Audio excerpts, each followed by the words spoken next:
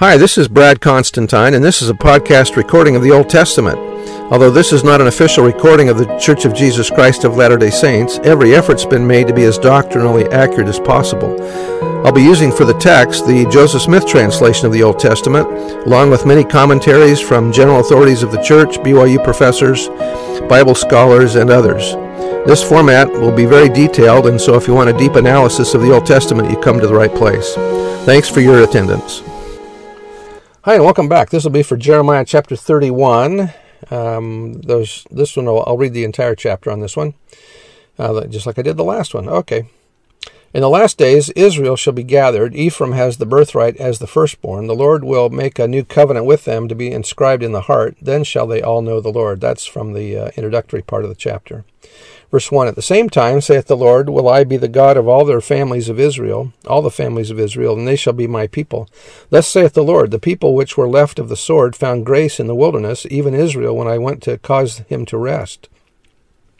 The Lord hath appeared of old, or from afar unto me, saying, Yea, I have loved thee with an everlasting love, therefore with loving kindness have I drawn thee to me. Again I will build thee, and thou shalt be built, O Virgin of Israel. Thou shalt again be adorned with thy tabrets, and shalt go forth in the dances of them that make merry. Thou shalt yet plant vines upon the mountains of Samaria. The planters shall plant, and shall eat them as common things. For there shall be a day that the watchmen, or latter-day prophets, upon the Mount Ephraim shall cry, Arise ye, and let us go up to Zion unto the Lord our God. For thus saith the Lord, Sing with gladness for Jacob, and shout among the chief of the nations. Publish ye, praise ye, and say, O Lord, save thy people, the remnant of Israel. Behold, I will bring them from the north country, and gather them from the coasts, or from the ends of the earth, and from them, and with them the blind and the lame, the woman with child, and her that travaileth with child, together a great company shall return thither. Note the word thither. They would be gathered to other lands, not Israel or Jerusalem, which would have been hither. So they're being gathered throughout the entire world. Verse 9, They shall come with weeping. They will weep because they knew they rejected Christ. And with supplications will I lead them. I will cause them to walk by the rivers of waters in a straight way, wherein they shall not stumble, for I am a father to Israel, and Ephraim is my firstborn. In other words, Ephraim has the birthright blessings. Hear the word of the Lord, O ye nations, and declare it in the isles afar off, and say, now remember that America is also considered an isle of the sea. He that scattered Israel will gather him, and keep him as a shepherd doth his flock. According to Oliver Cowdery, several of the verses of this chapter were quoted by Moroni to Joseph Smith. For the Lord hath redeemed Jacob, and ransomed, or delivered, or freed him from the hand of him that was stranger than he. Therefore they shall come and sing in the height of Zion. That sounds like the Tabernacle Choir on Temple Square, and shall flow together to the goodness of the Lord, for wheat, and for wine, and for oil, and for the young of the flock, and of the herd, and their soul shall be as a watered garden, and they shall not sorrow any more at all. That sounds millennial, doesn't it? Then shall the virgin rejoice in the dance, both young men and old together. Oh, it sounds like they're having dance festivals again. For I will turn their mourning into joy, and will comfort them, and make them rejoice from their sorrow. And I will satiate the soul of the priests with fatness, and my people shall be satisfied with my goodness, saith the Lord. Even though Judah is about to suffer captivity and death, there is hope of a brighter day in the latter days. Even though church members are not paid for their services, they will be satisfied for the blessings of the Lord. These verses picture the great joy and happiness that will accompany the return of Israel. The promises of great abundance and rejoicing and the end of sorrow are exactly opposite to the promises given in other chapters of tragedy, desolation, and lamentation for Judah. Though Judah did not heed Jeremiah's warning, and his dire predictions came to pass, the hope of a brighter day was clearly given here. While the ultimate fulfillment of these verses is yet in the future, Elder LeGrand Richards saw a parallel between verses 7 to 14 and the early history of the Church of Jesus Christ of Latter-day Saints. The saints left Nauvoo with weeping and with supplications. They did not leave their beautiful homes because they wanted to. He saw the rivers of waters they walked by in a straight way, as being the North Platte River, by which they traveled about 600 miles. Singing in the height of Zion refers to the Tabernacle Choir, according to Elder Richards. Their mourning being turned into joy refers to the saints finding joy with one another in dancing and other activities, as well as in testimony meetings. While the members of the priesthood in the Church of Jesus Christ of Latter-day Saints are not paid for their services, and thousands of them have left their families for years at a time to do missionary work in the nations of the earth, paying their own expenses and without remuneration from the church, yet in their hearts they feel they are better paid than any other religious leaders in the world because of the joy and satisfaction the Lord plants in their hearts, which could not possibly be purchased with money. Thus he has satiated the soul of the priests with fatness, and his people are satisfied with his goodness. That was by Richards in Israel, Do You Know? Verse 15, Thus saith the Lord, a voice was heard in Ramah, most lofty situated border town of the two kingdoms, lamentation and bitter weeping. Rachel, weeping for her children, refused to be comforted for her children because they were not. Rachel is weeping for her children which were killed. This is reference to the children being killed at the birth of Jesus in Bethlehem. Thus saith the Lord, Refrain thy voice from weeping, and thine eyes from tears, for thy work shall be rewarded, saith the Lord, and they shall come again from the land of the enemy. And there is hope in thine end, or for thy future, saith the Lord, that thy children shall come again to their own border.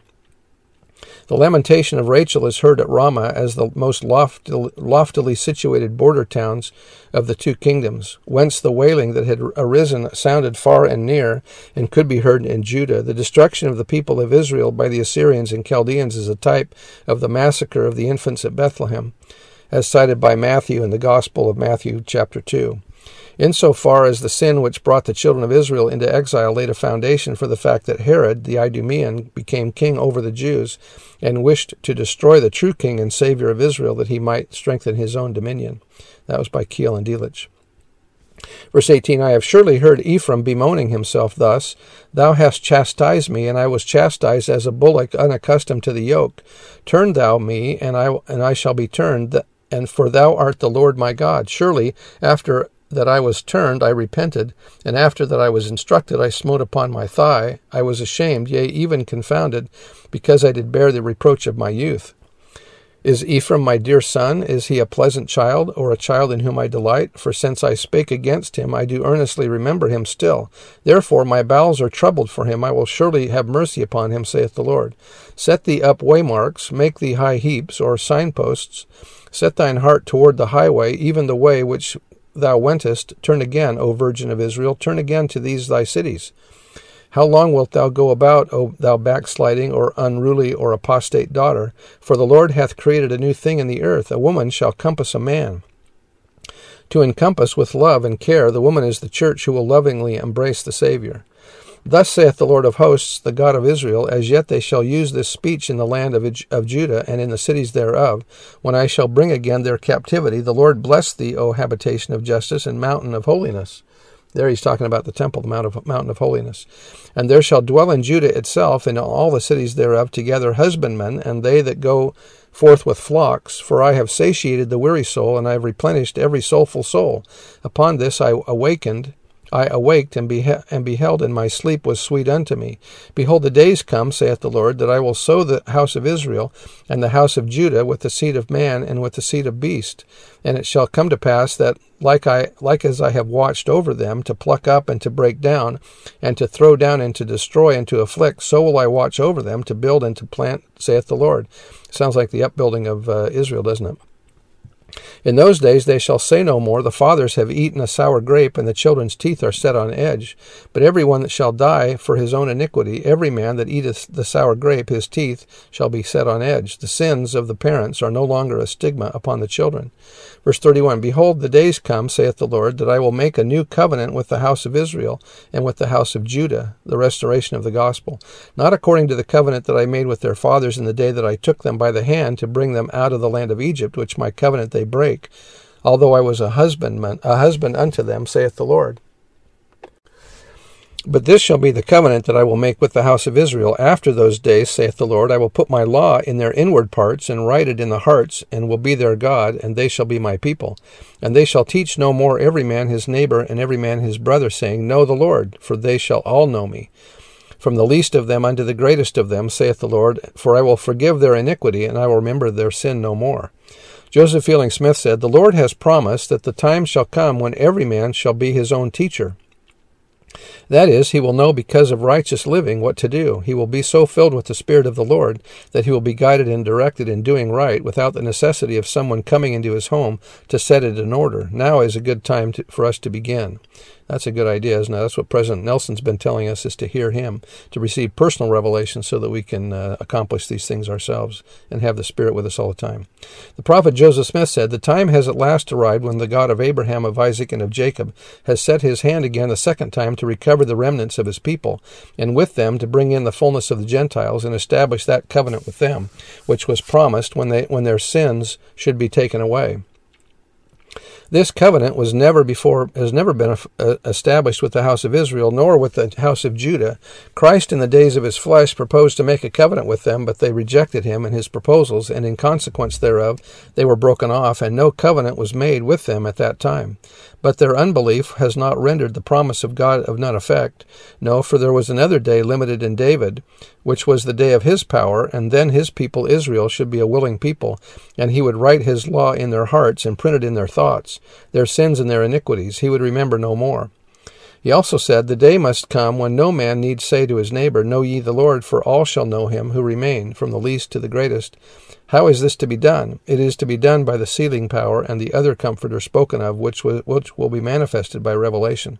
Remember that the other Comforter is that we will have the appearance of Jesus Christ personally in our lives.